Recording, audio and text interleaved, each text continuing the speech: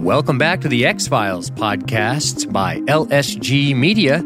I'm Dean. I'm Josh. And on this week's episode, we bring you Season 1, Episode 14, Gender Bender.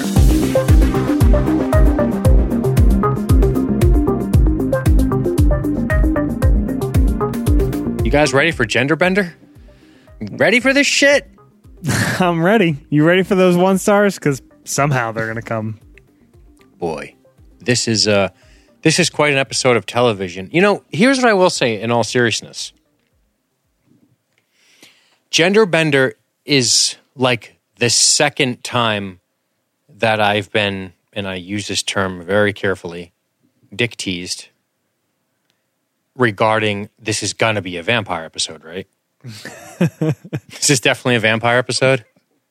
Just like, you know, the dead guy with the holes in his neck. I'm like, oh, sex club, feeding on the guy. Clearly a vampire episode, right? The word kindred being used? The word kindred. How dare you, Chris Carter?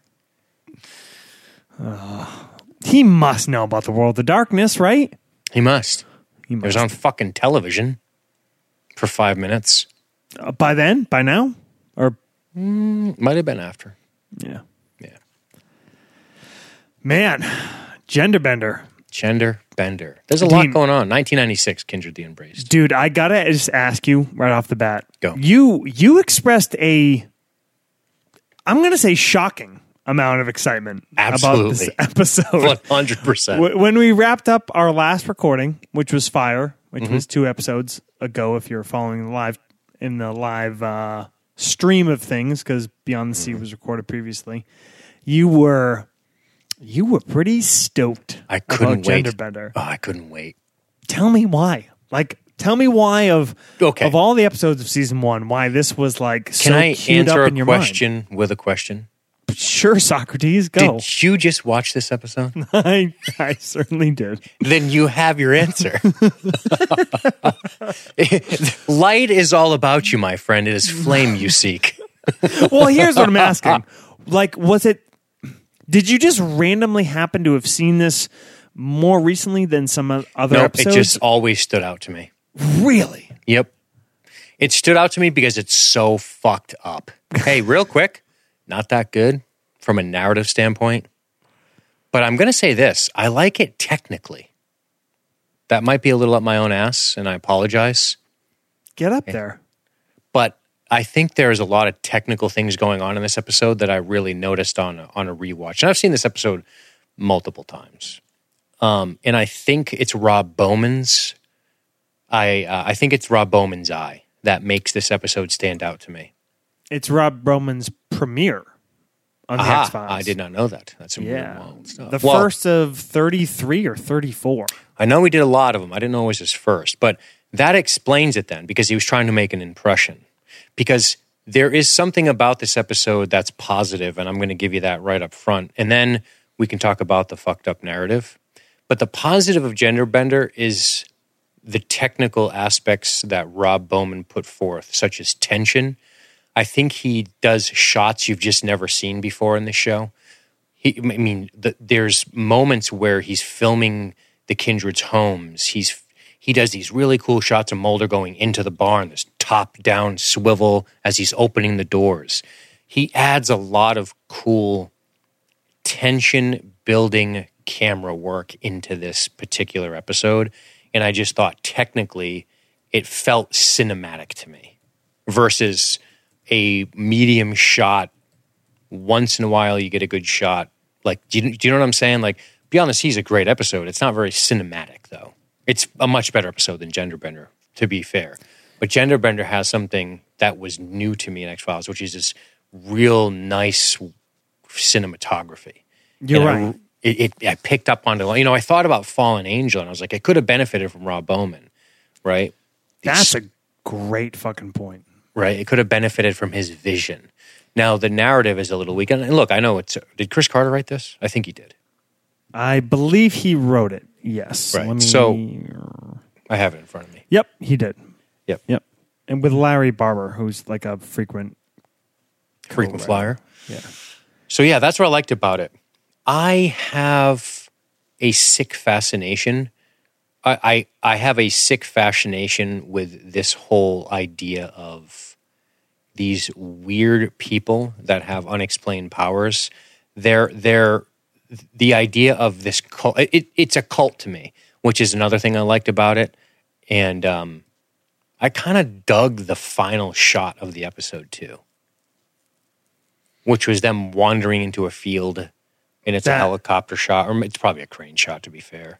And they're looking around with their guns out. The only thing I would have changed is I would have had executive producer come up over the image and then went to black. As opposed to many episodes we've seen up to this point, cutting to black, yeah, which is like with a follow up, Scully monologuing over a report she's writing.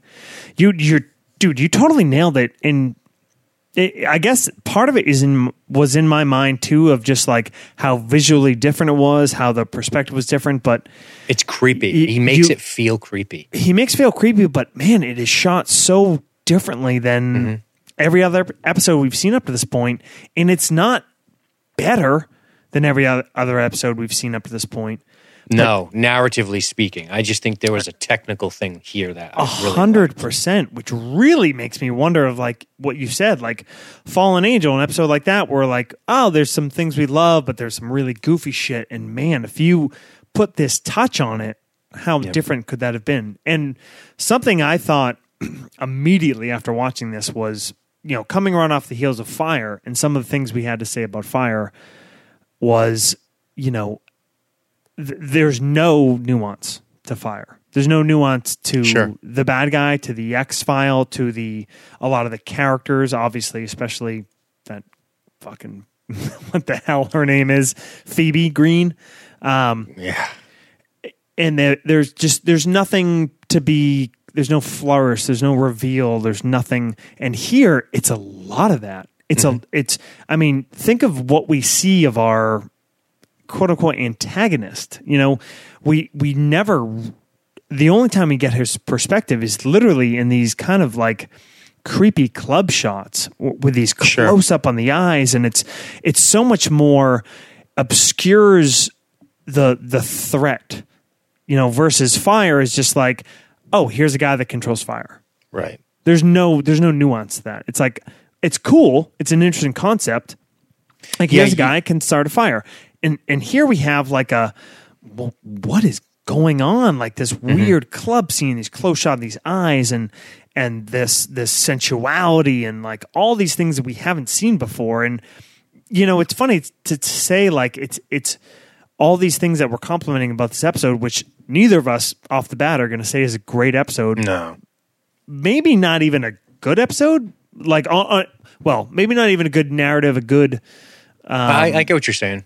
You know what I mean? But like, you layer all these things that you can say about this episode to love versus Fire, which it's kind of the opposite. Like, there's a lot of things, if you strip it down, we're like, oh, I like a lot of the concepts. It's just poorly executed.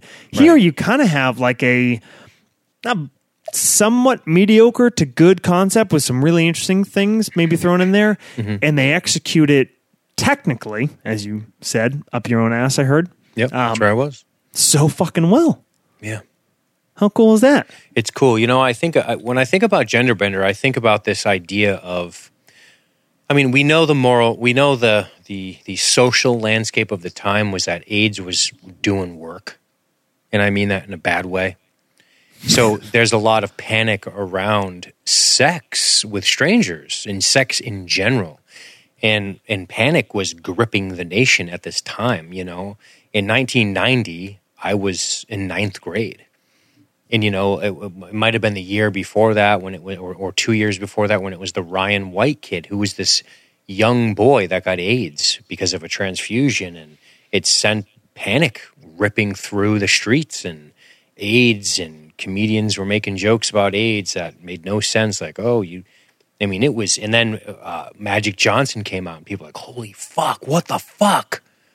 And it was, when I tell you AIDS was, when I was in high school, man, like people would, like when we were kids, 7th, 8th, 9th grade, people would call people like AIDS face when they had like zits and shit. Like it was like in the zeitgeist, and it was scary. And this episode, I think, is really triggering that. And And it's not subtle. I mean, even Scully is like, "You had sex with a stranger." Oh my God. You know, like that. They're kind of moralizing there. But the point is that was the landscape of the time, and all that shit aside, you know, I think what maybe, I mean, there's quite a few things, but something jumping out to mind now as I'm thinking is that there's this idea of this really interesting isolated cult where somebody's gone rogue and they're doing weird things.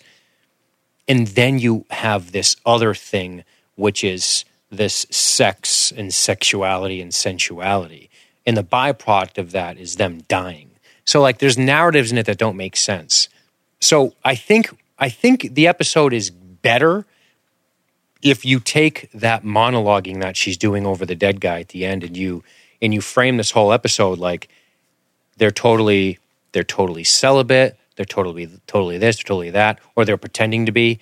But these aliens, like I understand, you know, you can get into gender issues and all that stuff with this, but I think at the end of the day, if an alien's like, I want to sample both species and experience this pleasure, which is this monologue she kind of does. I understand going to a club night after night. I'm going to go as a guy. I'm going to go as a girl. I'm going to go as a guy. I'm going to go as a girl. I'm going to go as a guy. I'm going to go as a girl. Right? If you want to enjoy the entire human experience, take heterosexuality and homosexuality out of the equation, and just go and be a fucking woman and go bonkers and fuck guys and girls for 3 months, and then go bonkers as a guy and fuck guys and girls for 3 months. I could see an alien. If you, it's a stretch. Don't get me wrong. It's a stretch, Johnson. It's a Jean-Claude Van Damme stretch. But like, I understand the idea of maybe changing your gender to do that if you were a rogue from a weird alien species that wanted to experience that stuff. The trick is how do you make that work for TV and it not be goofy? Yeah, which is a fucking bold move to do in the first place. Right. That's ballsy, man.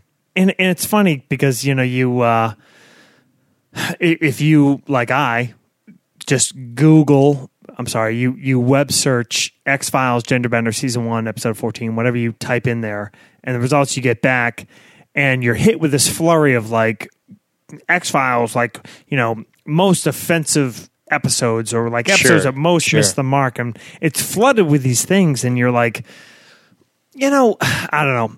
I don't want to go off on that fucking tangent because you and I could do an entire different podcast feed about that. We'll touch on it a little, but yeah, we don't need to go way off. But I mean, I think just ultimately, like, you got to look at things in the time they're done, and I think the thing that is most like a thumbprint of its time is, like you said, the casual sex, the AIDS, that whole part of it, right. And the gender thing to me, you know, this is unlike you. This is not a episode that really rang a bell for me. And I will give you credit for that, of like having that memory of like the impression cinematically and technically this episode made for you did not strike me my last watch through, because maybe just like it's such a comfortable, you know, bed for me, X-Files to sleep in. Yep, I get it. That this was just an episode where like narratively I just wasn't like super interested in whatever. So I didn't have like really fresh memories, even though I've seen this episode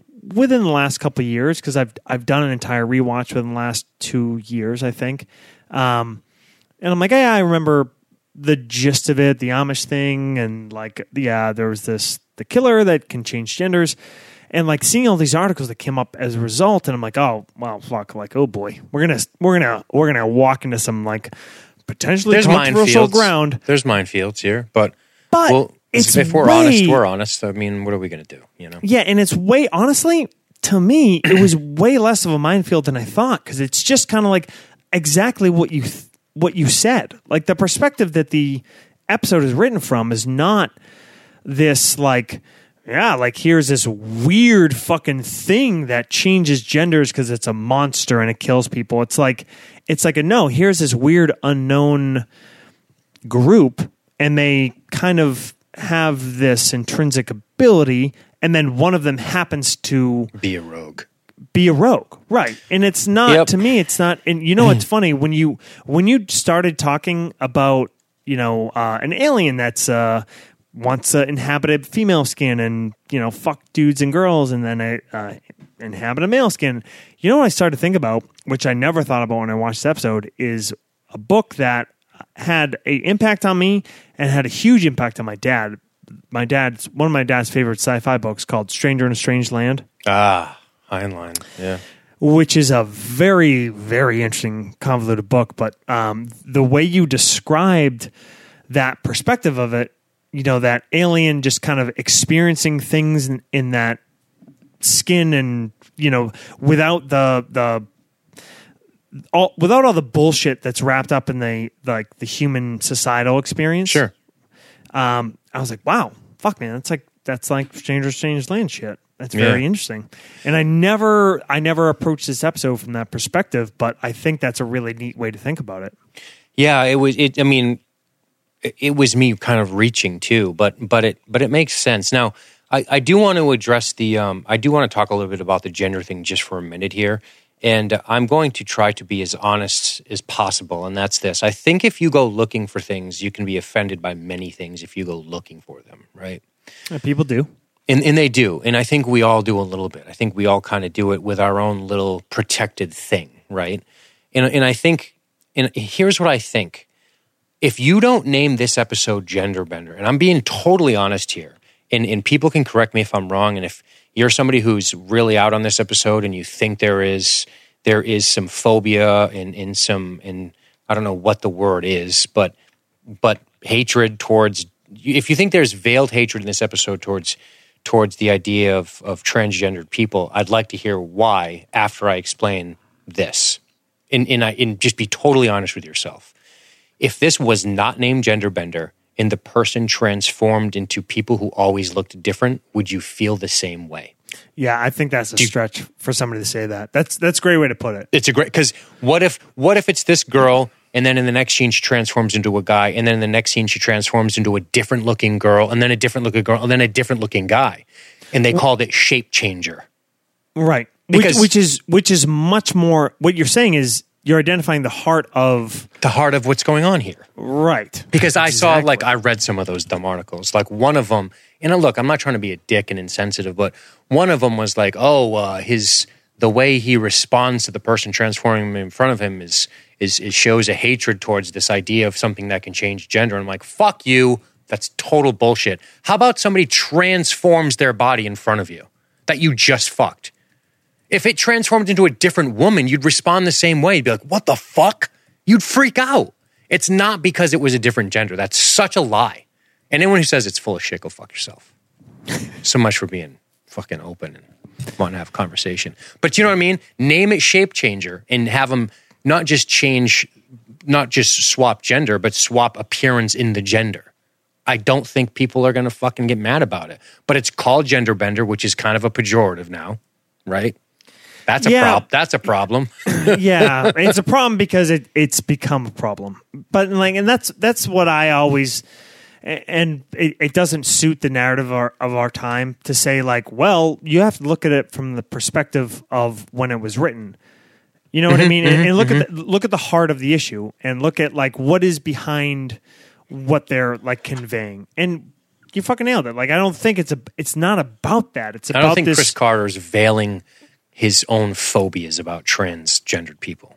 No, I think it's about these kindred, which are essentially what I think we're led to believe by the end, some sort of alien, which essentially does not have a sexual identity like we do as humans. Correct. Just experiencing things, and then one of them getting caught up in, quote unquote, our world and getting caught up in experiencing it from, the perspectives that we have, and then going rogue. I think the thing that's harder to make sense of is like why they were killing. Right. Yeah, absolutely. That's I agree the with that. one thing in the narrative that doesn't really make sense, but I think that was kind of like you have to make it a case that attracts attention, right? Sure. Yep. Like if it's just I people agree. fucking people, like it's not going to end up on the X-Files. Right. You need bodies. You need bodies. So that's how they get bodies. That's how they get bodies. I like the idea of like the pheromones and, that's very vampiric to me. This whole idea of, you're in its presence and, it can look like it got hit in the face with a fucking shovel, but it still has this effect on Scully. It's fascinating. That's and dangerous. That's a very dangerous power to be held over somebody, because it's like a cult. How do you prosecute somebody who willingly enters a cult? You can't. How do you rescue them? How do you force them out legally? You can't. They're there by their own volition, right? It's the same thing. How do you prosecute this guy for seducing Scully with supernatural means? You can't. Like, that's crazy that when you think about it that way. It's not like he's wielding a weapon and you can arrest him for seducing Scully. That's not illegal. Right? It's not like he's fucking putting things in her pudding pops. Right. You know what I mean? I mean, the way it plays out from like a modern eye is like, it looks like she's been roofied. Absolutely. But it's not. Right. It's this weird... Seen that before, have you? Yeah. It looks very familiar to me. That glazed over, complacent, but compliant look on her face. I've seen that. Bo. I've seen that. But yeah, you're right. You're right. So I'm not going to lie to you, my friend. Yes, sir. This was about 1,000 times more serious than I thought we were going to start this episode with. How about that? But I fucking love it. Yeah, man. You have already changed my perspective on this episode. That's hilarious. Entirely. It's because I got you with the pheromones, bitch. You're getting that glazed look over in your eyes. Oh, I just want to suck on your little chin. Like, Awesome. Well... But dude, like everything you said is like, oh man, like I kind of had some of those thoughts in my mind. I just hadn't put them into the jumble perspective. them out. Yeah, it's fucking great. It's really cool. Yeah, man. And look, as a disclaimer, I understand that the transgendered movement is not being met with open arms, and that sucks. And obviously, I don't want my entertainment to make their lives hell.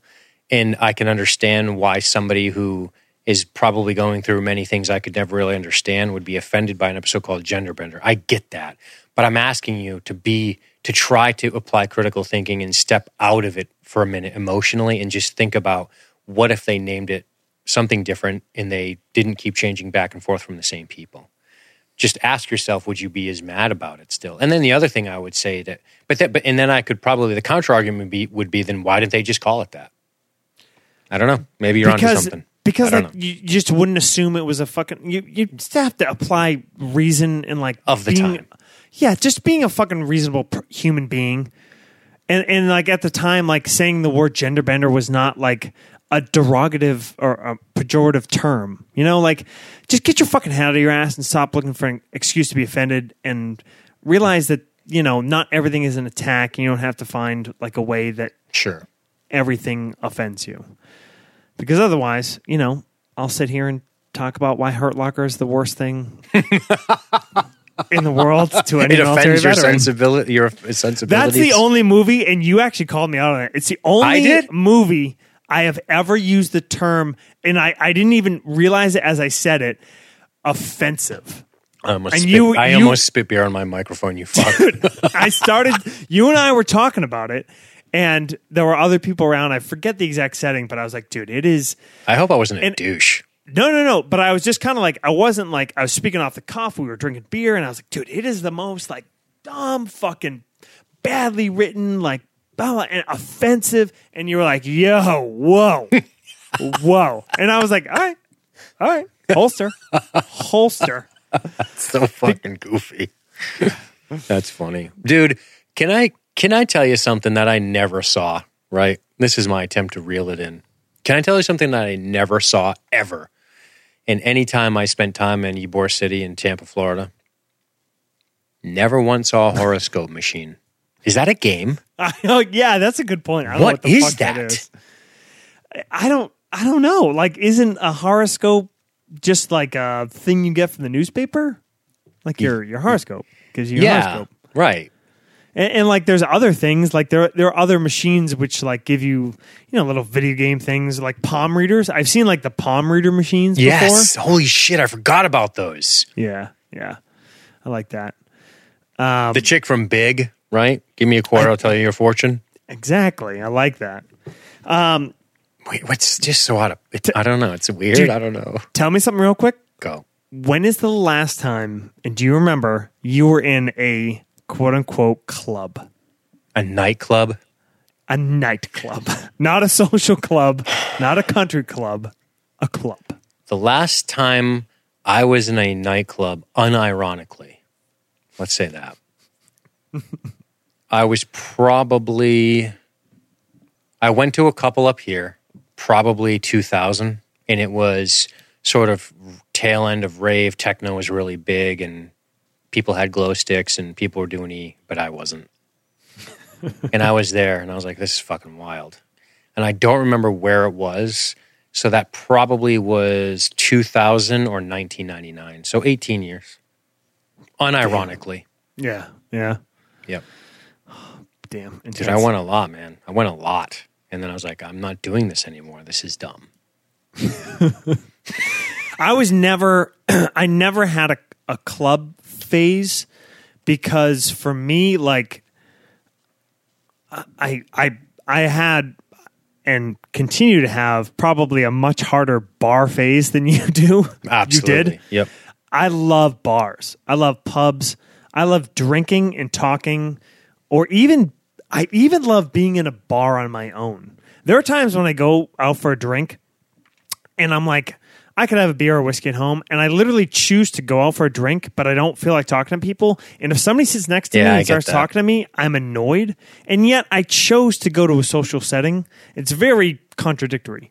But the whole nature of a club where it's so fucking loud you can't communicate. And part of it was like I never felt like I had like the game for a club. Mm-hmm. You know, in terms of like neither did I. Other than I knew I had rhythm and was willing to dance. I never knew what to do in a club. I was like, this is awful. The only way I could ever deal with women was like talking to them, like try to get them to laugh, like whatever. Yeah, that's normal. I couldn't deal with a club thing where it's like, I literally can't communicate with you. So I what do I just walk up and just start like, I just start stuffing my dick into your hip? Like that's how this interaction starts. Made no sense to me. Also, I don't have pheromones. Well, that's a problem. Yeah, that's a big problem. Yeah. All the talking happened outside the club. Yeah. That's a big happened. That's a big plus to being a smoker, by the way. Right. I know you've never been a smoker, and I have. Just a fake smoker. Yeah, I've seen you have a cigar. Cloves, it's fake. But like you smoke cloves, you're not really a smoker. You're just it's like you're trying to be cool looking. Popping outside for a cigarette, I think, would be a great move in a club. Because that's your excuse to like get out there, cool down a little bit. I've done that at shows, like going to like punk shows and shit like that, where like you're sweating your ass off in the mosh pit, and then you fucking break out and you go out for a smoke, and like then you try to talk to somebody you couldn't talk to when you're in there. Right. But side note, I got this little note from BP 9000. All the club music in this, Mark Snow. Yeah, I had a feeling. Of course, I had a feeling. I couldn't really find it. So I was like, this has got to be. So I didn't look too hard, but it was not recognizable. This might sound really dumb, but my guess was I might have recognized it if it was from that time period, because there's only that kind of sound was very like industrial. And those are the clubs I went to. Like I never went to the hip hop clubs. I never went to like it was always, because when it was popular in my day, it was like industrial shit. It was more like, you'd call them emo, but more like goth and like metal chicks, Yeah. Versus like whatever. But I was like, this sounds kind of like it wants to be Ministry or like you know what I mean? It was cool. It had a cool sound to it. It kind of fit the sound of the time. Absolutely. Absolutely. Yeah. So but this whole like douchey guy strikes out with a girl at the bar, and then because it's all pantomime, like a club is. There's no talking. Absolutely. Just like, and then like the horoscope machine, and then that's the kind of cool thing is like you're in a nonverbal environment, right? Right. So the girl, this little, whatever we want to call our. All right. Can I just say something about her? Let's call her the Rogue, because then we can be gender neutral. What do you call her? The Rogue. The Rogue. But can we just say this? Curly Rogue. This is Curly Rogue. Curly Rogue. Fair. Did Krychek call her a 3? Yeah. That's a little harsh, man. She's easily a Michigan 7. She's a Michigan 8. You think so? He calls her kind 3. She's boxy. She's boxy. Like, I think she'd do good in the fields. Dude, I'll tell you one thing. She's a deployment 8. All right. She's a deployment 8. She's a Los Angeles. She's a 4, though. She's she's an LA 4. She's a Michigan 7. Yeah. Whatever you want to call A it. deployment 8's fine. And she's definitely good of, like, if you wanted to do gardening, you'd definitely call her. Because I think she'd be good. I think she would be strong of balance and foot. And I think she would be good with a hoe or some sort of pushing lawn device. she's got a tight, a close center of gravity. Correct. And a well-established core. She's not bending far to get at, say, the heads of lettuce. No. So her back will hold out for like a while.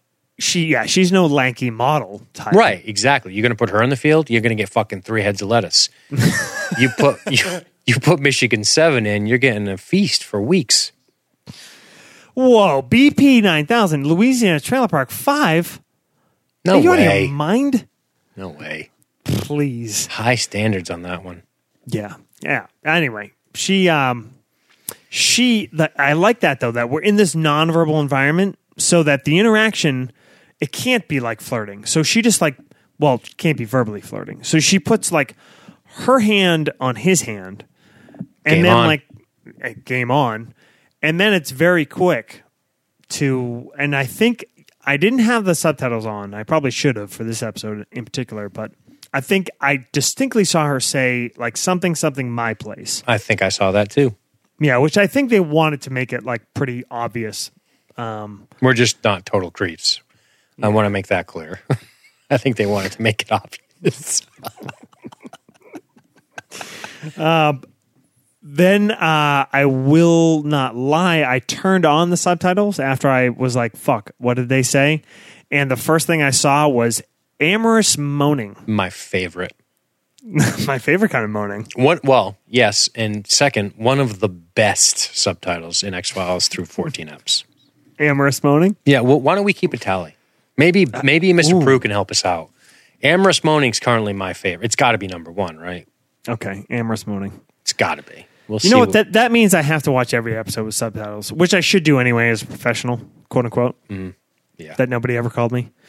All right. Amorous moaning. Hey, look at me. You're a pro. A pro. Write that down. That's number 1. What was that? What was that fucking movie? Doesn't matter. Yeah, Aaron Fallon in the chat mentions she's, as we mentioned before, a lot of times X-Files reuses, which will be interesting at the end of this episode, reuses small characters. She, Perm Rogue, is in Soft Light, a later episode. Yeah. Interesting. Permless in that episode. Got it. But that amorous moaning changes right into like straight up post-coital kind of like, you rock my world. oh, baby, you're the best. I mean, whoa. I never say that to anybody. Nobody's better. Want to then- help me garden later? I don't know why he talks like this, but I like it. The weird turn back stare from the other room. And then, with a light across the eye, like it's a fucking MTV video. Yeah. And then the heart attack, the frothing, bloody frothing, and then Mantos. Sorry, pal. You're dead. Yep. Well, that's quite the open. That is quite the open. Well, it's going to lead them places. And we do see her transform, the Mantos. That's what you're saying. Yeah, we see Mantos, and then we see the walkout. And Miss Carmelita Valdez mentioned when we were earlier in the chat, we were talking about gender bending. She brought up David Bowie, and I think they chose a man who kind of had that David Bowie look to him. No, in no way am I saying he remotely looks close to that, but got it. Maybe not many people look like interdimensional wizards. No, but there is something about the look of him, the straight hair, the very do you call that aquiline features? Yep, maybe? I like aquiline. And it's that quasi kind of androgynous look that David Bowie also kind of pulled off, who, was very much considered a quote unquote gender bending kind of sex symbol. Right. Well. And right. Very well what you said, Josh. And I just wanted a giant spandex package in my face. You wanted to dance the magic dance, did you? In a maze. The cheekbones. Absolutely, Carmelita. Yeah, he's like Elvin. The Elvin cheeks. Elves are aquiline, right? Yeah, that's where I learned the word. From fucking a Dungeon Master's Guide probably 20 years ago. Like I learned every word I know from those books. So, cause of death here, says local PD. Bloody frothing. Blown artery. That's some roll in the hay. elbow Good to the Lord. guys next to me. Yeah. Oh, boy. And I'd love to die like that, would you? You probably need to get laid more then. For sure you don't want to die right then. And you said it in the intro as we were like working our way through it. Probably the most dated line in the episode, what Scully says here. Hard to imagine someone in this age having sex with a complete stranger. Oof. What is this, a PSA? The more you know. Use condoms, kids. You're never safe from Destro, but I'll tell you one thing that will make you safe. It's a Trojan condom. Although sometimes we think Destro should be wearing a hat. Wah, wah. Don't hump your babysitter, kids, without wearing one of these. Yeah, that was a little bit heavy-handed. Huge amounts of hormones. You mean the chemicals animals secrete? Radar love, baby. Radar love. I love it. They usually don't lead to anaphylactic shock, though. But way stronger than it occurs in nature, and unlike animal pheromones, we have human DNA here. Human DNA. Yes. I believe, if I'm not mistaken, because I think I read this somewhere once before, and I think it was when I was reading about Prince Caesar from the Star Wars Expanded Universe, who secretes pheromones, excuse me. Nice. I think that it's inconclusive or a straight no that humans produce them. I think it's a straight no. That's not to say you smell somebody and it's not part of like sexual intimacy and attraction, but straight pheromones I don't think occur in human beings. I believe that's correct. Although they do say that, ironically, we don't think of scent as we never think of scent as a primary scent. So, I'm sorry, scent as a primary sense. However, they say it is one of if not the strongest sense that is tied to memory. Easily. Which is crazy because that is never, when you think back to a memory, right? If I said, Dean, tell me about the time, tell me about that time in Ybor City when you fucking walked into what you would normally intrinsically do is describe it to me visually, the sound, as you push past people. Scent would be one of the last things that you would, summon to me if you were painting that picture. Correct. Unless you were a incredible game master. But realistically, what they say is that the thing that would most cue you back to that is odor, is scent. I believe that. Because if you go to a place you haven't been in a long time and you smell it, you go, whoa. It's like the floodgate of memories occur. Yep. I would have told you, Josh, if I was a good game master, I would have said it smells like, imagine a half a dozen Tallahassee Screamers all jammed into a small, boxy room combined with the scent of smoke machines. Okay. I walk back out and go to the Irish pub. I don't care that it's a shitty corporate chain. Holy fuck. Well, indeterminate in height, weight, sex, unarmed, but extremely attractive. Gets weirder, doesn't it? That's a tough APB to pin down. What does Mulder do? He shows our man moving south. Yep. We got 4 bodies. Rogue, sorry. The Rogue is moving south from Boston to D.C., but there's an outlier, all right? Because we got 4 within 6 weeks, and there's one that's a year ago in Massachusetts in a little town called Stevenston, which is right outside a community known as bullshit. Bullshit of Kindred. Interesting. By the way, if the road's traveling south, it's definitely going to get diseases. that road heading down that way, that side of the Mississippi, that's a tough stretch to stay clean. Yeah. Just a warning. Back to our service announcement. Yeah, the Kindred. All right, and I actually forgot, like, Scully, part of me, I was like, oh, well, they just can't use the word Amish. And she says, like, oh, yeah, the Kindred, they're kind of like the Amish. Mm-hmm.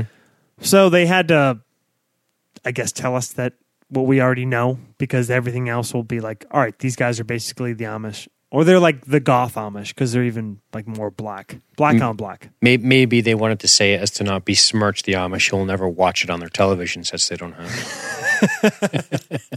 Fuck. It's Nailed messed it. up. It's messed up. We And heard by carrier pigeon that you besmirched our good name. I challenge you to a duel with swords, but made of wood. But they don't do violence either. So fuck. they just We'll pray. They just We'll see you verbally- can pray harder. they pray for your souls, which will surely be cast into the ever-burning fires of hell. Unless their rogue fucks you to death. Which I guess could happen.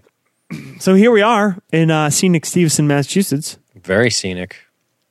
Clay. What's the word about the clay? Isn't that what led him to him? The clay. Right. I'm sorry. That is the connection. The white clay. Unique to that area. Apparently, it was in the fingernails of the attacker. That's some deep pulling there, Mulder. Yeah, that's a Stevie Armstrong stretch. That sure is. Yeah, But, this place is nice. It's nice, and it's clear that Nice. I like the little window they paint on this town. Right? Yeah, It's more or less every town in America. it's Stephen Small- King Town. Oh, that's great. It really Castle is. Rock. It's Castle Rock It's so Castle Rock. with an Amish town thrown in next to it. Right. Just to fucking creep it up a little bit. Just to creep it up a little bit more. You know, the little hardware shop, the little convenience-y kind of shop, whatever. They got all these old-timey pictures on the wall, the Kindred. And there's a few missing frames, and Mulder asked to see them. And He pulls get them these out in looks- perfectly nice frames. Yeah, we're getting reframed. Why? Why? Yeah. They seem fine. Well, it's my glasses. Yeah, dramatic effect. Yeah. And here come the Kindred. Boy. Ka-clop, ka-clop, ka-clop, ka-clop. On their horses, ka-clop, ka-clop. Are they towing a car? I'm kidding. A carriage Towing a carriage, driving their horses. to the feed store. Yeah. Awful lot of them for a resupply mission. Well, they travel in packs. They do. It's good in case Satan tries to corrupt any of them. They must be gangrel. Yeah, could be. But here they are. Ka-clop, ka-clop, ka-clop. I mean, just cruising around on their giant horses. And you know what is kind of neat is that Mulder is he is kind of like playfully patronizing about this, isn't he? Of course. Right? He makes a couple jokes. He makes a joke about the feed store and just casually rolls in to try to talk to him. And I like that Mulder just like, he goes in and he's gone off screen. And we get Scully's perspective as I like she it. talks to brother Andrew. And Can we call him Jebediah? Jebediah? I just think he's a Jebediah. He for sure should be. What's his what do they call him? Brother what? Brother Andrew. So he can be Andrew Jebediah. Can we just do that? Can we retcon it? Yep. Because I like him as a Jebediah with that hat, that cute little outfit he's wearing. Very cute. Very Right. cute. From East Boston, Massachusetts, this guy. I saw that. He's Wait. He's in Silence of the Lambs. What the fuck were you in Silence of the Lambs? Get he's out one of here. the cops. Okay. It's not. I don't even think it's a speaking role. I could be wrong about that. All right. So yeah, Jebediah, Andrew Jebediah. Yeah, old Jebediah Jebediah. Andrew. He they're fixing his little tie for him, but Scully wants to talk to him, but not really. She just says something about the horse, right? Yeah. She's literally just kind of trying to Make small talk about the horse. make small talk to, have some kind of interaction with this guy. right. Hey, what's her name?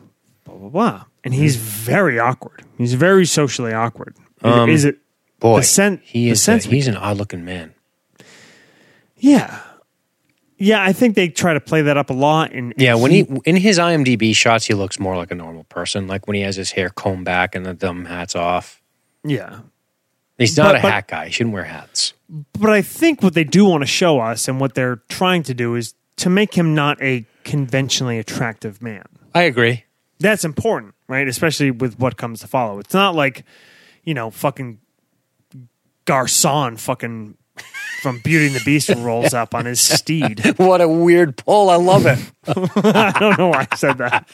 Awesome. He's got that soft spoken kind of nerd thing, like, I know my mommy's watching. He's kind of like, pulls out the, like, you want to kind of corrupt him a little bit. Yeah. Right. Throw the Bible away, you pussy. I've done 3 years of math club. 2 years of... We're looking for someone that we believe may have come down here. Oh. And he says, I'm not allowed to talk outside. And she's like, sorry. And she's like, still trying to kind of break through, like, all right, we need to interact with these people. We need to get some information. She offers her hand. Whoops. Whoops. Now, it's at this point where when the thumb rub starts, you're like, okay. Well, this is definitely assault of sorts. Yeah. But no. No. Oof. Gets them rosy cheeks going. Wow. You might as well cue up Dreamweaver because she is... Indeed. Scully is suddenly like a smitten kitten. Smitten kitten. Just very, very weird. Little Red Riding Hood. You sure are looking good. That's what happens here.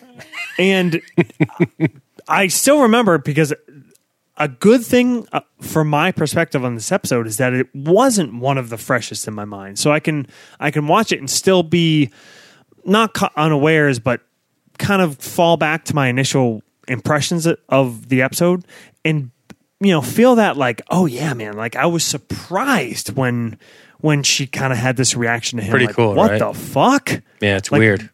Because nothing about him, he's awkward, he's not good looking.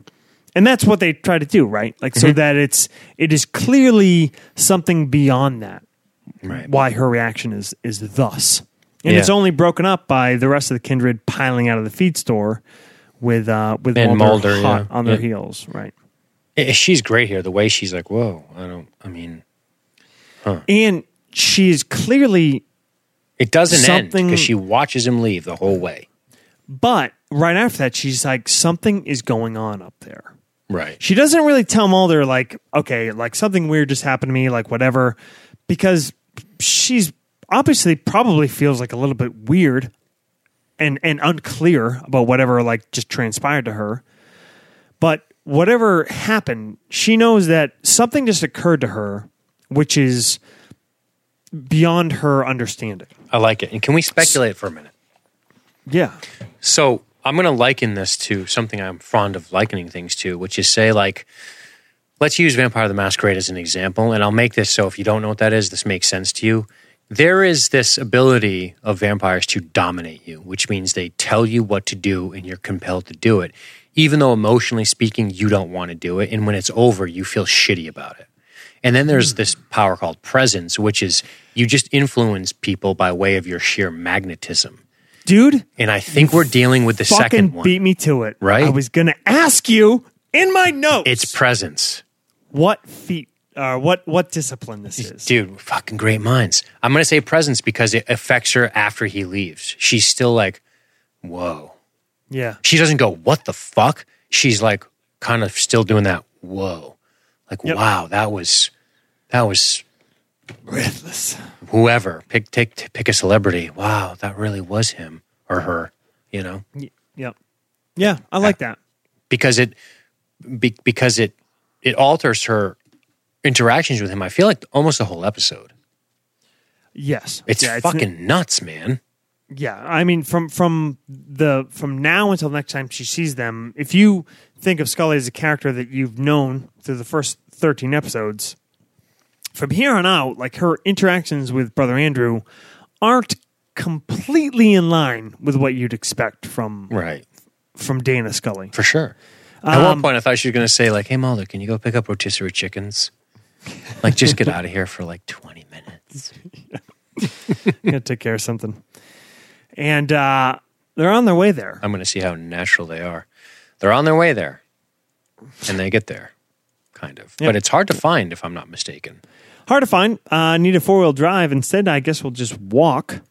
So they start wandering through the woods, and then there's this creepy kind of like... Dude.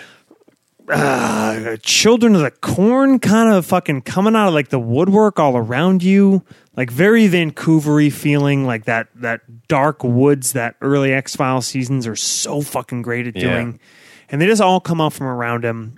And the lanterns. It's not raining it looks yet. Awesome, man. That will come later, but... And they have the lanterns because they know by the time they get back, it'll be dark. That's slick. Yeah. They've done the walk so many times. Like, that's another thing I thought was kind of cool. And the other thing, this is really going to be a weird connection that I'm making up in my head, but when he crumples up the map and he kicks it, did you not think of fucking Blair Witch? Yeah, yes, I did. Holy shit. I thought, because I didn't remember that part. And I was like, dude, did Blair Witch take that from this? Where he's like, fuck this map, and I kicked the map down the river or whatever he says in that movie. The Mulder just soccer kicks the map. I was like, Which is such an outrageous thing to do. It's so outrageous. Like, I'm lost, so I'm going to throw out my map. Yeah. Also, those trees don't occur in Massachusetts. Yeah. Those are Right. massive fucking Old trees. growth forest. Holy shit balls. Those are big. What I do love, too, another little thing, you and I, especially up to this point, have given a lot of shit to the X-Files tactically. Oh, boy. When they ask for their weapons, in my head, I'm screaming, right? Me I'm too. screaming and screaming. But what I really loved, and I was kind of surprised and I didn't remember, is that they don't surrender their weapons. They take out their weapons, they withdraw the magazine, they give them the magazine. They each got a shot, right? Right, which is like in and of itself, it's a crazy thing to even surrender your magazine. Correct. But okay, if you're going on the stretch that you're Fox Mulder and you kind of do things way off the cuff, and you're gonna like trust the community or feel that you need the information so badly, you're not gonna give them a loaded fucking pistol. Yeah. You just take out the magazine. I did like that a lot. Right. That was And they that's a nice probably little touch. don't know enough to ask for the round in the pipe, or if they even have spare mags. Yeah, it doesn't come into play, but it was just a nice little touch. Yeah, I like it. Good stuff. But yeah, I like this. No reason to be afraid. Says, I believe her name is Abigail. Yeah, Sister Abigail. Talk to me about Sister Abigail presiding over this dinner and how much, on a scale of 1 to meet the parents, where does this dinner sit with you? Meet the parents. Easily. It's really creepy, man. It's so. I mean, if you're calling Robert De Niro's protective fucking former CIA spook like the penultimate creepy, this is right there with it. Right? Yeah. Whoa, creep Wow. city. Creep With City. But with they just- Uncle fucking Fester hawking up along the entire What? dinner. Dude, fucking Brother Lunger gets sent to bed without supper. Away with you, Brother Lunger. We're trying to eat here. Yeah. What the fuck, man? You've apparently already eaten. Man, he is rough looking. Yeah, he appears to be dying. Doesn't look good. And boy, I take it back. I feel like Jebediah should put the hat back on after seeing that 90s part. It's not good. It's bad. Yeah. Yeah. But this is a I like how they're just like dinner, this weird silence, and you can't take pictures. And Scully's like, look, we gotta have, there's a murder. We gotta take picture. Bad things happened here. They're going through the motions of acceptance to ask them questions about this string of murders, right? I mean, that's the only reason they're here. They're not here to learn about their fucking culture and this community. They have questions because they think the killer is tied to this community. So they're kind of like, all right, we'll play these games, but we need some information here, and like, can you help us out? Mm-hmm. And the reaction is stark. It's it's somewhat stern from Sister Abigail, but then I think it's Brother Wilton is straight up like he is not down. That's he is not down that's with Andy. I call him Wrathful Andy. Wrathful Andy is not down with your world, bro. No. He's like the parents in that fucking stupid dancing movie with old Footloose? Swayze. Yeah, whatever. Oh, yeah. Pick your one. Dirty Dancing, you're talking. Whichever. Right. I've never seen either of them. That's shocking. But you're not missing much. I didn't have a girlfriend back when like girls like those movies. Lucky. Yeah. Lucky Late bloomer. Yeah. Well, me too. I'm just old. But he's going to make atonements for his wrath. Brother Wilton. Off to bed with you. You go to bed without your supper. And brother Lunger? Lunger. Brother Lunger's on the way out. Go to bed without his life. Oh boy. Yep. Hey, Brother Lunger, skip the meal and go right to dying. Maybe stick with a carafe of water and drink more of it. They're like, he died of a cold because medicine is the devil. Right. That's Scully like hops out of her seat. Being all doctorly. Nope. Not your ways. Not your ways. Yeah. You will not help him.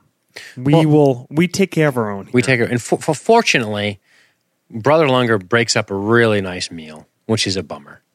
And we get an immediate respite when we hard cut to dancing cage chick. It's always a good transition. Right? Would you like to dance? Which is such a deliberately stark transition, right? For sure. From this quasi-colonial kind of setting to what at the time was like the most modern thing you can imagine. Yep. Which was absolutely. Like bad techno and cage dancing. Do you want to dance? Let's dance. Doom, doom, doom, doom, doom. And that's brief, and we cut to a great shot. This is what I mean. Where these guys are all standing, it looks so badass. They're backlit with the hats and the coats, and they have the lanterns. It looks fucking awesome. God damn it, Rob Bowman. This shit will be, I mean, this is right up there with like any of the best like X-Files visuals of creepy.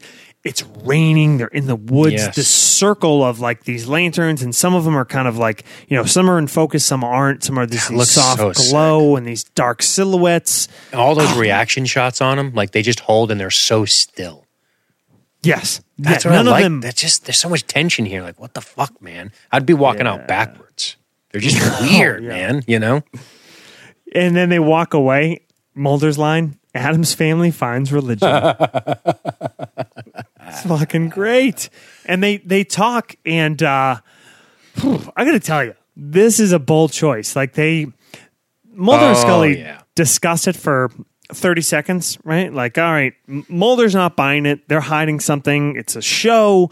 That everything at dinner, it was there to distract us and take away from the questions we were asking. I'm going to go find out more.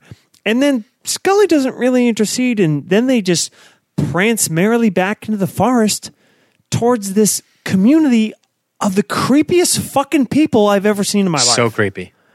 That's bold move. That's really entering the danger zone. Really, really confident. Mulder says something here before they dispatch with the skulking, where he says something like, "They didn't answer our questions and we answered theirs." That's like the penultimate result of this type of magic or pheromonal power. That's a great point. Right? That's a great point. He had a couple lines. One is like a kind of like a meta story. No children or something. No children, right. But we've answered their questions, they didn't answer ours. That is such a cool, like when you think about enchantment. For right? sure.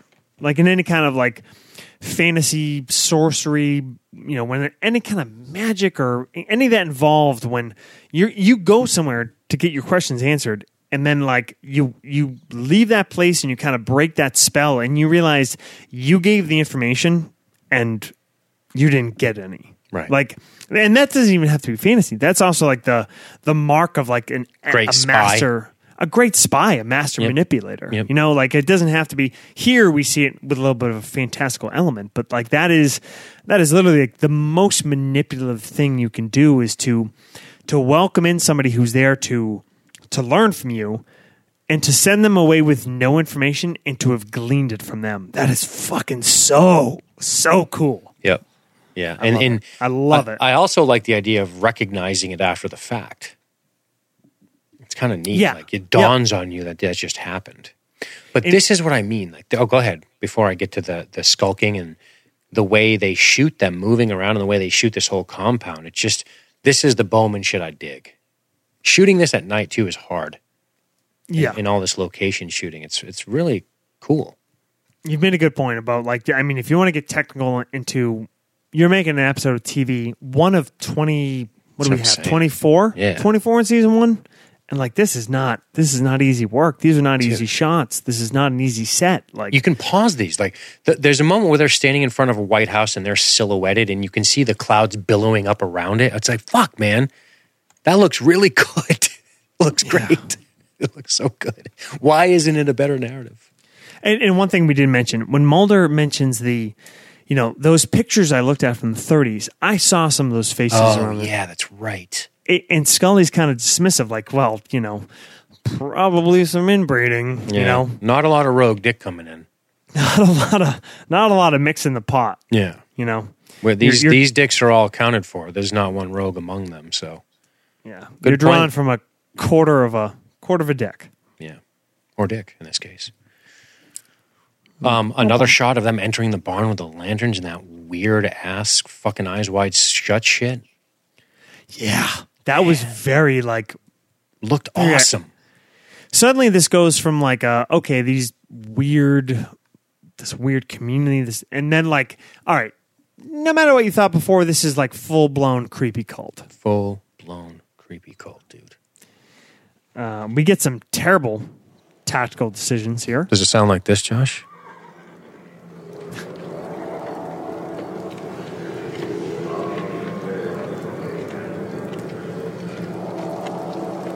I leave. Yeah. Hey, real quick. I'm out after that. Horses whinnying in terror. In the I'm out. I'm done. Goodbye. It's their problem. Is this sovereign ground? Can we treat this like a reservation? How about this for good situations? You're as creeped out as humanly possible. Your partner enters the building alone.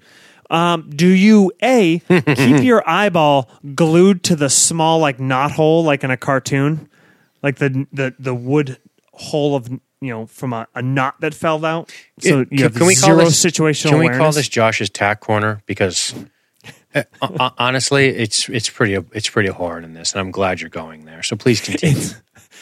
Continue with Josh's tack corner. So Mulder is going to enter the building. Now you are. Since we are gender bending, Dean, you are Agent Scully. Sweet. So, enjoy. I say what every hack dickhead says. I go home and play with myself. I touch my own boobs. That's what I do. I find out from real redhead. So you are Agent Dana Scully. Your partner tells you he's going to enter. Okay, can I tell you what my inner monologue is? Yes. Man, he's really weird looking, but I kind of want to see that dick. Oh, sorry. No Jebediah. Save Mulder. Okay, I'm ready. So you need to protect yourself and your partner. Okay. He's going to the building. Your options are to enter with him. Yes. Securing his flanks and rear to any threat. Option B is to remain outside the structure and guard the exterior and ensure that no one enters or exits and that your partner at least is secure inside the building.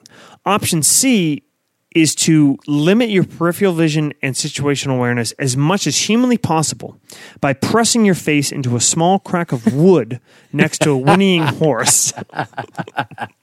Option D, you do a little suck and fuck with Jebediah. Option D, you drop to the floor and explore your personal sexual boundaries. A little suck and fuck when Jebediah shows up. Yeah, what is she doing? It's like a Scooby-Doo shit. Let's get out of here. Right? He's poking her little eyeball. Whoa. Right, exactly. I'm too high for this, Scoobs. Or whatever they do. I don't know. Yeah. So Brother Andrew gives Scully the old Vulcan mind meld, right? Dude, kind of like that little shoulder pinch. That's more like the Vulcan sex meld. because it moves quick. What do you call it? The Vulcans when they go through that little Ponfar. that heat session they get into? That the one where they fucking break shit and kill people. You fucking nerd. Ponfar, son. Yeah, well, Uhura, it would be Andrew- logical if you were to fuck me right now. Andrew is feeling the on fire.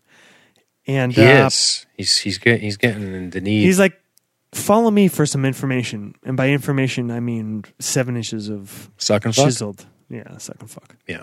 That's going to happen. She's like, yeah, well, that makes sense. I love it. She's Yeah, totally compromised. Right. That's what's It's great. terrifying. It's not. That's what makes the episode work. Is Right. that it's not bad decision making. It's so hard. It's so hard to like make dramatic or tension or horror situations work when it relies on your characters just making bad decisions, right? A la Prometheus. Oh my God. Don't get me started. Holy fuck.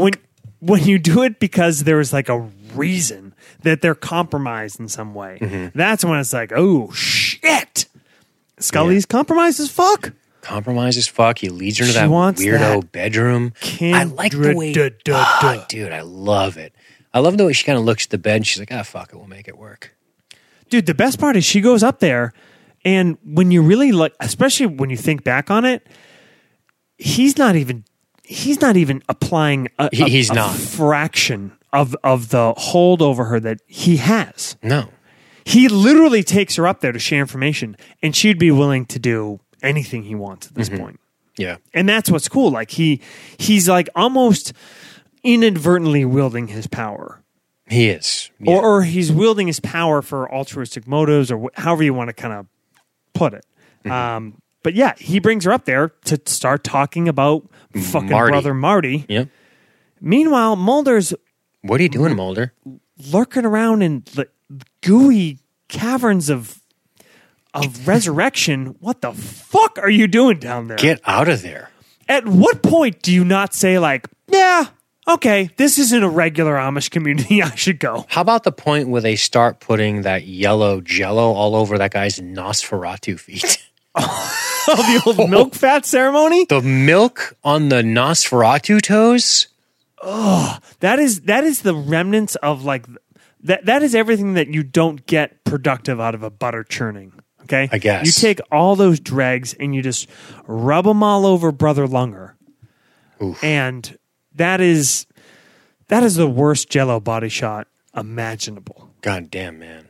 Those feet are weapons. Yeah, It's Nosferatu. It is the silent film Nosferatu.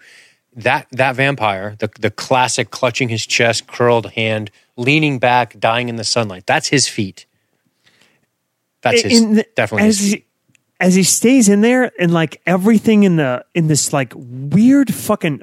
It's also like a chamber, like classic, like D&D. Like you go under the tavern, you enter like a you move 80 feet down. So dumb. And you're like, wait, I went 80 feet down a cellar. Like, no, you're in like a dungeon now. Don't worry about it. Don't matter. It makes no sense. Shh.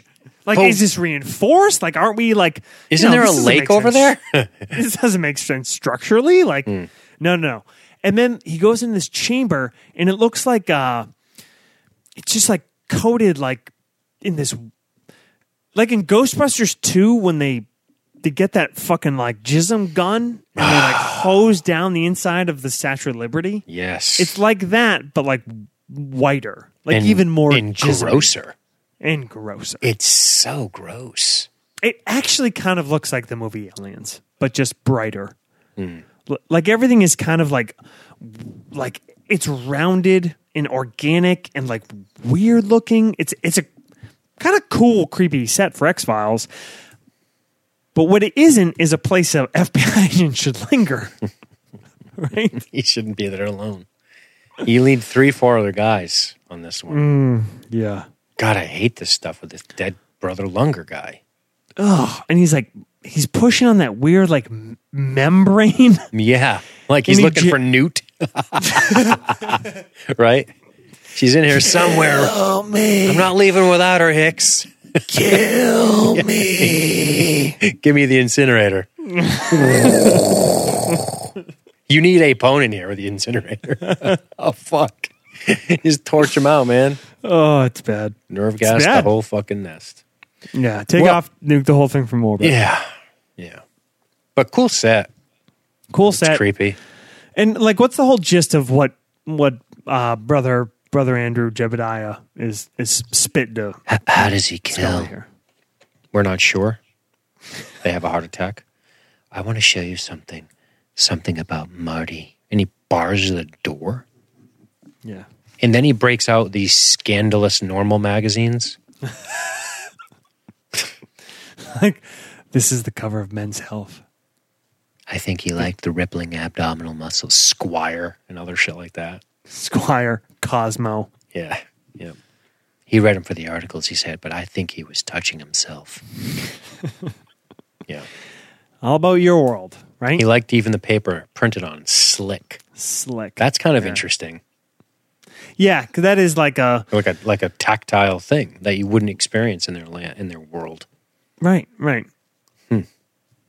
Well, you think that's something. Where do you see this? Yeah, Zip.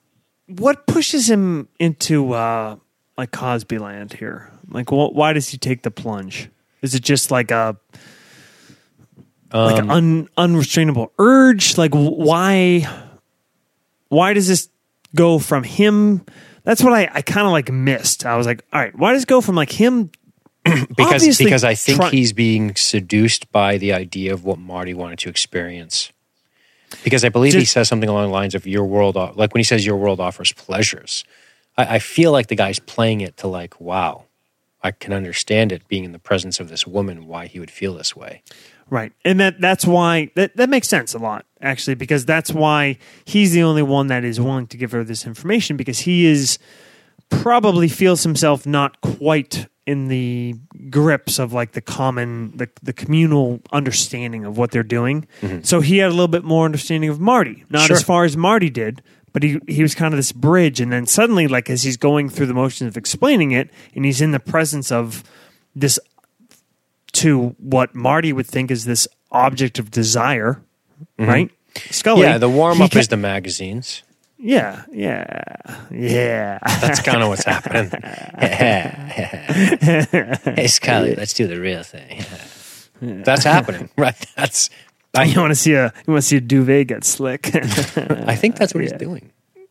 I like it. I think he's just kind of getting overwhelmed with the recounting of the tale. We get it, and that's coming up here. But remember, we see what's his name actually transforming into a female. And waking up, right? New hair. Brother Lunger is transitioning, as we would say in our in the parlance of our times. Yes, in the parlance of our times. In fact, the word bothers some men: vagina. And Mulder, by the way, gets out of. I think he's in the second level of Undermountain. I think you're right. Yeah. He's deep below water deep. He's been questing for days. He's dangerously close to the Underdark. Like snap of the fingers, and he's like up in Brother fucking Jebediah's room. Before he gets to Brother Jebediah's room, there is another point of dialogue that I think pushes him over the edge of seducing Scully, because I think intrinsically he might know it's going to kill her. And it's when she starts to ask about the ritual, which at this point, this guy must know the jig is up, right? I mean, if a federal agent is asking you about your rituals, you know about the rituals, you know you're not a person, you're an alien, apparently. Yep. And then he just, right after she says that, he reaches for her hand and he starts doing the thumb rub. Yeah. He's like, well, I guess if we're going to have to get rid of you, I might as well find out what Marty was raving about. Might as well get in on this fucking Esquire article. Yeah. 12 ways to please your woman. It's just mind-blowing sex. I read it in Cosmo. 6-packs ab and screaming female orgasms. Yeah, every day, bro. It's my life. But it says, he says Marty's different. He's now putting his mitts on her, and she's just like fucked, man, because she's under the spell, and she's just like, all right. And he kisses her, and she just kind of is like, okay, like he goes for the neck, and they did kind of cop out on it. They don't even let him kiss her, and I think it's kind of like a cop out on the episode. Yeah, I will say, like, because I think they don't want Scully. they want to avoid that level of like sexual assault, which I get. Like I don't want to see Scully get fucking sexually assaulted. Right, like right. I'm not saying that, Of but course. I'm saying like she's clearly on a spell, and he like moves in, but he just has to do this like I'm gonna like brush my lips against the side of your neck I to just show want that. to huff that hairline. Yeah, whatever. Doesn't matter. It's TVPG. And Mulder's like, get off of her. Get off of her, He's like the Flash, like you said. you damn dirty apes. And she's got the hair like, I just did some fucking, but didn't really. They run outside. I like how Mulder's just like, get off of him. And I mean, it's very progressive of Mulder to just not slug his face off and assume it was not like consensual. Like Mulder didn't punch him, or he's just like, we're getting the fuck out of here. Yeah. He clearly he has to be aware. Like Scully's not just up here like looking to like get some dick, Right. While he's like Riding that investigating. Wisconsin 5, right? Like he knows like there's more to it, but he also like realizes the situation. Like this is not the time and place to like do some bullshit alpha male stuff. Like, course. we got to get the fuck out of here. And as and they he walk out of relented the house, immediately, right? right? Jebediah was like, all right, it's fine. It wasn't like Yep. there was any resistance, which would have led to some sort of conflict, physical. Right. Yeah. And that's why, I mean, Mulder, the only reason he's up here is he did hear something in the tunnels. We skipped over that. But when they walk out of the house, boom, and there's that circle Love of it. the kindred. Fucking dude. Did they block this and do rehearsals? They had to.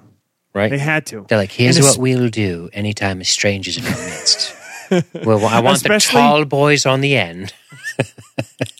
Especially how they like, they make like a synchronized swimming move and like the path opens, like two links of them like open a path between them, which looks cool as fuck. It looks awesome. And then Scully just is all fucked up. What happened to you? I don't know. She barfs because she thinks of that dude. Yeah, she barfs up that fucking pudding pop. Yeah, good thing too. Yeah. You don't know what was in that meal, that homegrown El Natural meal. Right back to the club. Burn doom down doom ba doom gow. Krychek's like, I'm gonna get my fuck on. Dude, completely. I don't know how. Terrible X-Files fan on the X-Files podcast. Dude, how did I forget that Nicholas Lay's first appearance in the X-Files is not as Alex Krycek? And how weird of a decision to take like I mean, we've talked about it before, and again in this episode, how like, yeah, they reuse a lot of like, side characters a few times, but High profile, man. to take a high-profile side character who gets multiple speaking lines, we see him a lot, who ends up being like a major side character in the series. Fucking totally forgot about that. Yeah. Crazy. Yeah. Crazy, dude. He's deep cover. Deep cover. I guess he thinks she's a solid 3. What the fuck, man? Yeah. This whole thing, like, we see... This is the problem with the episode. They're like, how do we end it? That is... There's the narrative problems. in the Correct. episode, Correct. Right? So Frizzy Rowe goes after Krycek. He's not interested. And then we get the thumb rub, and he fucking DTV That's the move. immediately. That's the move. And then there's this weird, like, well, I guess not immediately, right? The actual, well, I guess it is right here, right? As soon as like right into that is she's kind of transforming in front of his eyes. Yeah, we got no, the no, stuff no, with no. Scully and Mulder, right? Scully Yep. and Mulder, yep. Talking about, it was like he's going through a transformation, changing sexes. Whoa, that would explain the hotel security video. So you're saying these people, I believe she says, I know what I saw, Scully, and I saw you about to do the wild thing. 90s as Ooh. fuck. Tone lock reference. Wow, thing. She's making plans for the wedding. That fucking voice. Makes me want to watch Ace Ventura. I'm And not I could gonna lie. see she was about to do a little funky comedy. Dude, hell yeah, Ace Ventura. I forgot he's in that. Oh, dude, he crushes If it. Ace Einhorn Ventura. comes down here and sees me talking to you or your ass. I love it. And they tried to make, what's her name, ugly, but she's a smoke show. Einhorn. Yeah. She's like, oh yeah. Fucking Speaking of aggression against transgenders or whatever. So I don't know as a man. Speaking of aggression, how about this cop's mustache? boy, that's a he's got a real tablet on him. He's putting down with the shame. It's a deeper. It's not a more robust mustache than Talbot. It just reaches further. Right. Its You know reach what I mean? may extend its grasp. Yeah. But she steps out of the car. Are you a pro? And she just fucking drops him. Yep. And then Krychek looks up and She does a smart move here. She transforms into the stronger and more powerful of the sexes, a man, to beat up the police officer. the shitty Bowie. She I'm just being transforms a into douche. shitty Bowie. Yeah, I like shitty it. Bowie. Yeah. Let's fight. Sorry. Yeah. And then Mulder and Scully questioning Krychek here. Not Krychek. Right. And Mulder has to kind of coax it out of him. Yeah, because is he embarrassed by the fact that he was banging this chick? Yeah. I mean, I think. you weren't fucking a sow, bro. Well, Her touch was electric. I think he feels weird about the fact that after they were Okay. getting after it, She turned into a man. Yeah. Which, you know what? I don't care. 2018 or anytime. Like if you're engaging in a sexual activity with the sexual identity of the person you're attracted to, and then suddenly they're a different one, that's jarring for anyone. Mm-hmm. I don't care what fucking decade or how progressive you are. Dude, That's always who says always it- going to be jarring. Do you know who says it best? Bill fucking Burr. Oh. He goes, you're telling me when my friend Marty becomes Mary, I can't react? He's like, if I see a friend I haven't seen in fucking 2 weeks and his beard's gone, I react. It's so fucking true. Like, dude, if you see a guy like who shaved their beard totally off, you're like, whoa, this is different, right? I don't want to go down to a fucking rabbit hole in this, but I will tell you a real story. Complete fucking tangent we're about to get in. You can edit this out if you want. But dude, like last year, right? I'm out at a local bar, buddy of mine, Dante, mutual friend. Yep. And some friends of his come in. This dude and his brother, who I've met before, probably seen him like the year before.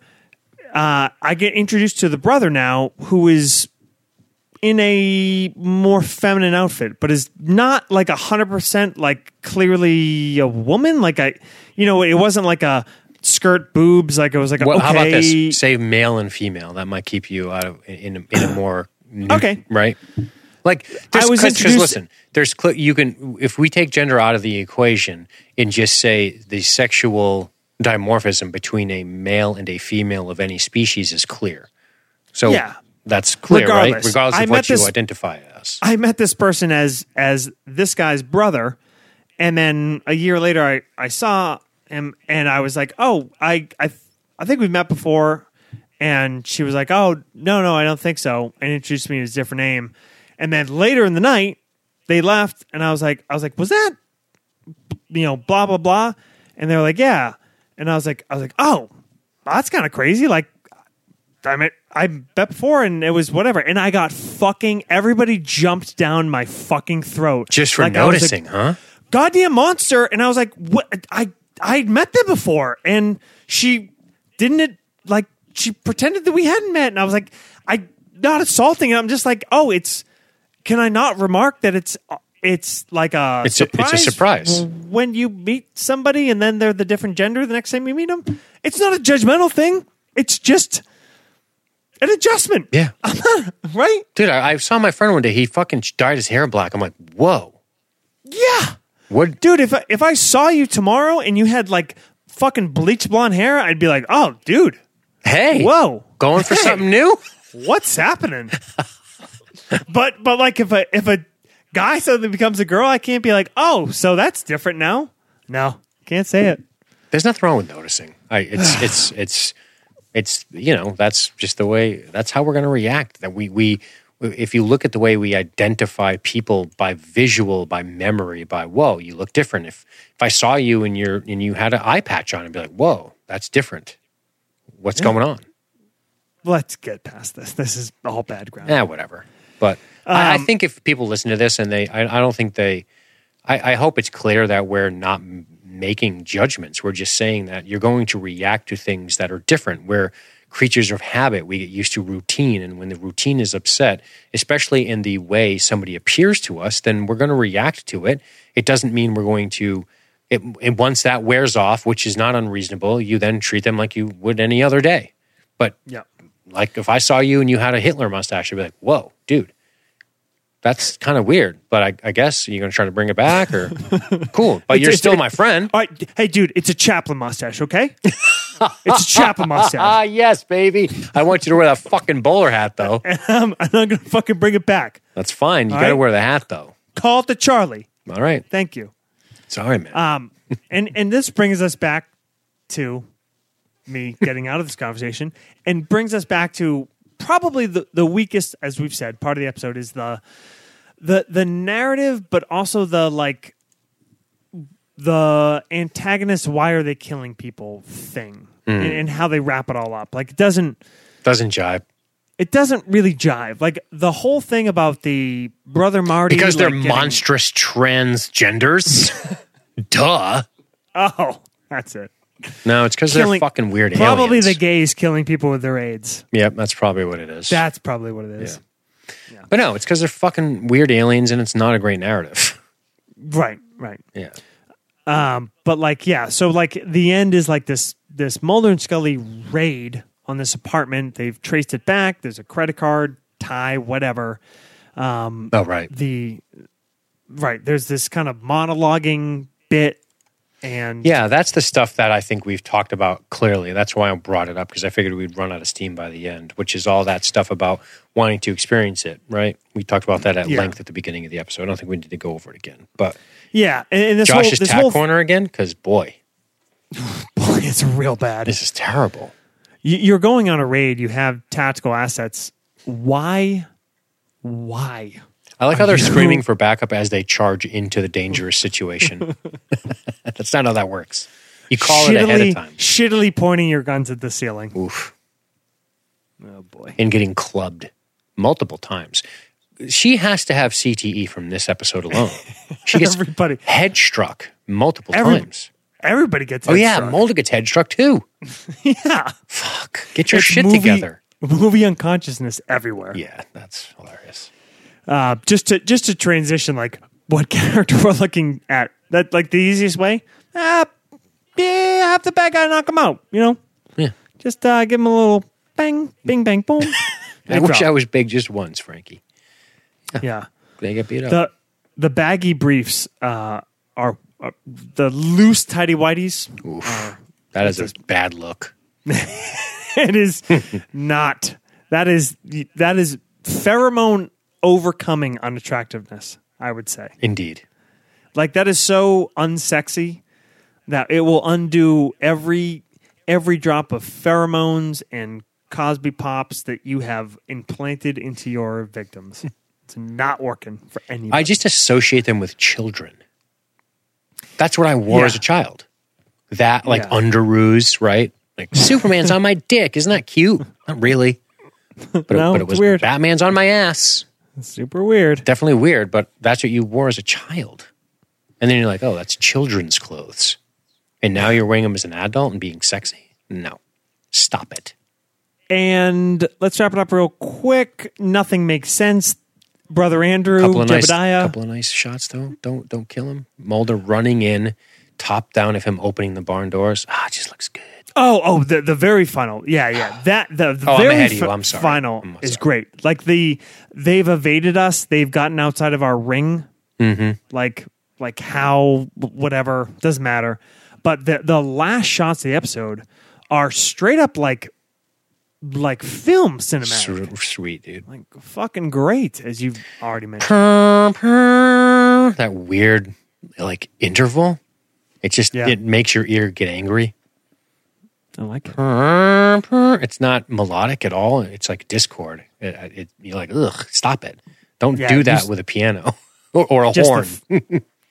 The Discord music. There's no final monologue. There's nothing like the barn doors swinging open or the cellar doors, and it's cement. Awesome. And then there's something in the fields, and they run out, and it's like the trace of a crop circle, but they don't like overdo it.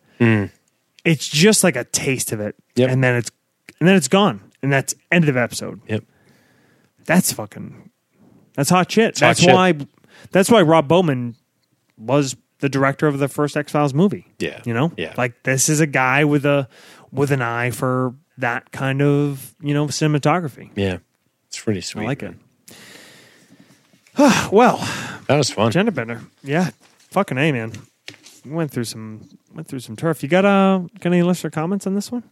I don't have any listener comments on them. I actually do, but I want you to go first because I have a kind of a different one. Okay. They're all just fucking funny. I'm gonna give BC. Nice to see Fox and Scully play a round of the crying game. Real quick, what do you call a kindred guy with his hands up a horse's ass? A mechanic. Oh boy. Oh, waka waka. Waka waka. He also said, if thou could fornicate thyself, yea, I would copulate myself verily. Nice. That's really good. All right. I have a very special listener comment this week, Josh. Ooh. I don't think you're going to be ready for it, but we're going to do it anyway. So everyone listening to this, I want you to prepare yourself as I violate intellectual property and copyright laws with a song. And then when this song is going, I'm going to explain to you what's happening, Josh. So it better be tone lock. Go ahead. Steel yourselves. You got the touch. Josh. You got the power. Stan Bush says, you got the touch, you got the power. This is Transformers. Yeah. So we're going to let that play and violate all copyright laws. And I'm going to tell you right now that a bounty was organized on your behalf for your birthday. Get the fuck out. Yes. Get out. No, really? I will not get out. It was organized by Ben Prue, and a lot of people contributed to this. Ben, Kay, Ridley Hall, Aaron Fallon, Stephen Self, Jesse Privet, Brian Campbell, TK421, William Alvarez, Alan Pools, Miggs, Maria, Damaris, John Barrymore. Holy shit. There you go. Dude, happy really? birthday. Yeah, man. Thanks for all your hard work with the X-Files. They wanted to make that clear, and apparently we made Ben Prue's year when we told him we were going to cover the whole series. Oh, dude, holy shit. Thank you. Yep. Holy fuck, man. Everybody that did that, I love that movie. I've been wanting to talk about it forever. I've been begging it for it to be on every single poll. Well, you don't have to worry about that anymore. Hey, I'll ask you this live. Go. Can you change the date of one of your recordings? Because I have 4 tickets to see Transformers, the original movie. Oh, my God. At Providence Place Mall in September. It's on a Thursday night, though. I got 4 tickets. I saw Jason Tick posted about it on the webpage. It's sick. One day. And I had no fucking idea what we were doing for the podcast, but I got 4 fucking tickets to see it just because I wanted to see it, and I haven't asked anybody to watch it yet. Yeah, I'll go. You want to do it? Yeah. Dude. Hell yeah. Holy shit, man. That's cool. Well, fucking A. It's going to be a bit because we got to be careful the way we slate and move things for others. Of course. But it's going to happen, and obviously you'll be on it. That's kind of a no-brainer. And I have a piece of bookkeeping question to ask you, which has nothing to do with this podcast, but I'm going to ask it anyway. On the 27th, which is a Monday, we were going to do Star Trek 4 as a bonus episode. Can you do it the Tuesday? I know you normally play D&D, but I don't know if you're on a rotation or if you're on a week on, week off. If not, we can rearrange. We can usually move some shit around. Okay. Yeah. Well, let me know. We have time. It's just Matt's unavailable that day, and I'd like it to be a 3-way. Yeah, I'm down. All right, just let me know. We won't commit to it now, but I want you on that, and we should probably look at doing it at the end of the month just so we can get it done. I like it. Cool. After the pod, dude, shoot me the list of the names that that set this shit up so I can Oh, I got them right here. I can forward them to you right now. properly thank them. Yep, no problem. Motherfuckers. Yeah, man. The High Priestesses do not listen to the X-Files show. So 90% was funded by X-Files listeners. Just wanted that's something that was Prue math.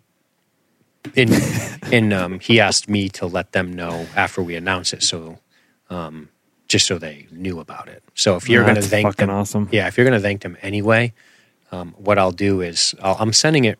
I just put it in the. I just popped it in the chat, in the Mixler chat. I'll grab it off there. All right, cool. Motherfuckers. I think he listed Migs twice, but boom, there you go. There are your names. Why does it say content not valid? Yeah, I didn't see that come up. It's not letting me. Come on. Isn't that weird? That's weird. a man. I'll forward it to you in an email. All right. Oh, Jesus, I'm rattled. Yeah, Are we man. still fucking recording? Yeah, we're still going. People are still listening. I haven't even ended the episode. So why don't we end the episode properly? Josh, I think my final thoughts are pretty clear at this point. I think if you could readjust this narrative, you'd have a really good episode. I think there's a lot going on cinematically, technically, that I liked. I like the idea of this creepy, isolated group. That stuff is fascinating to me.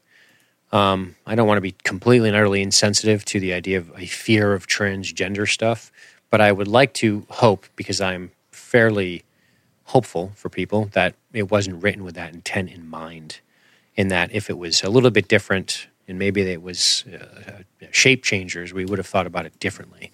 But the fact that they focus on the sex of the changing of the sex meaning something significant is probably what set people off, and I can understand that, which is unfortunate. But I liked it. If I'm saying didn't like, hated, didn't like, love, I'm going to say I liked it. And I almost love it because I just have a weird, fond memory of it.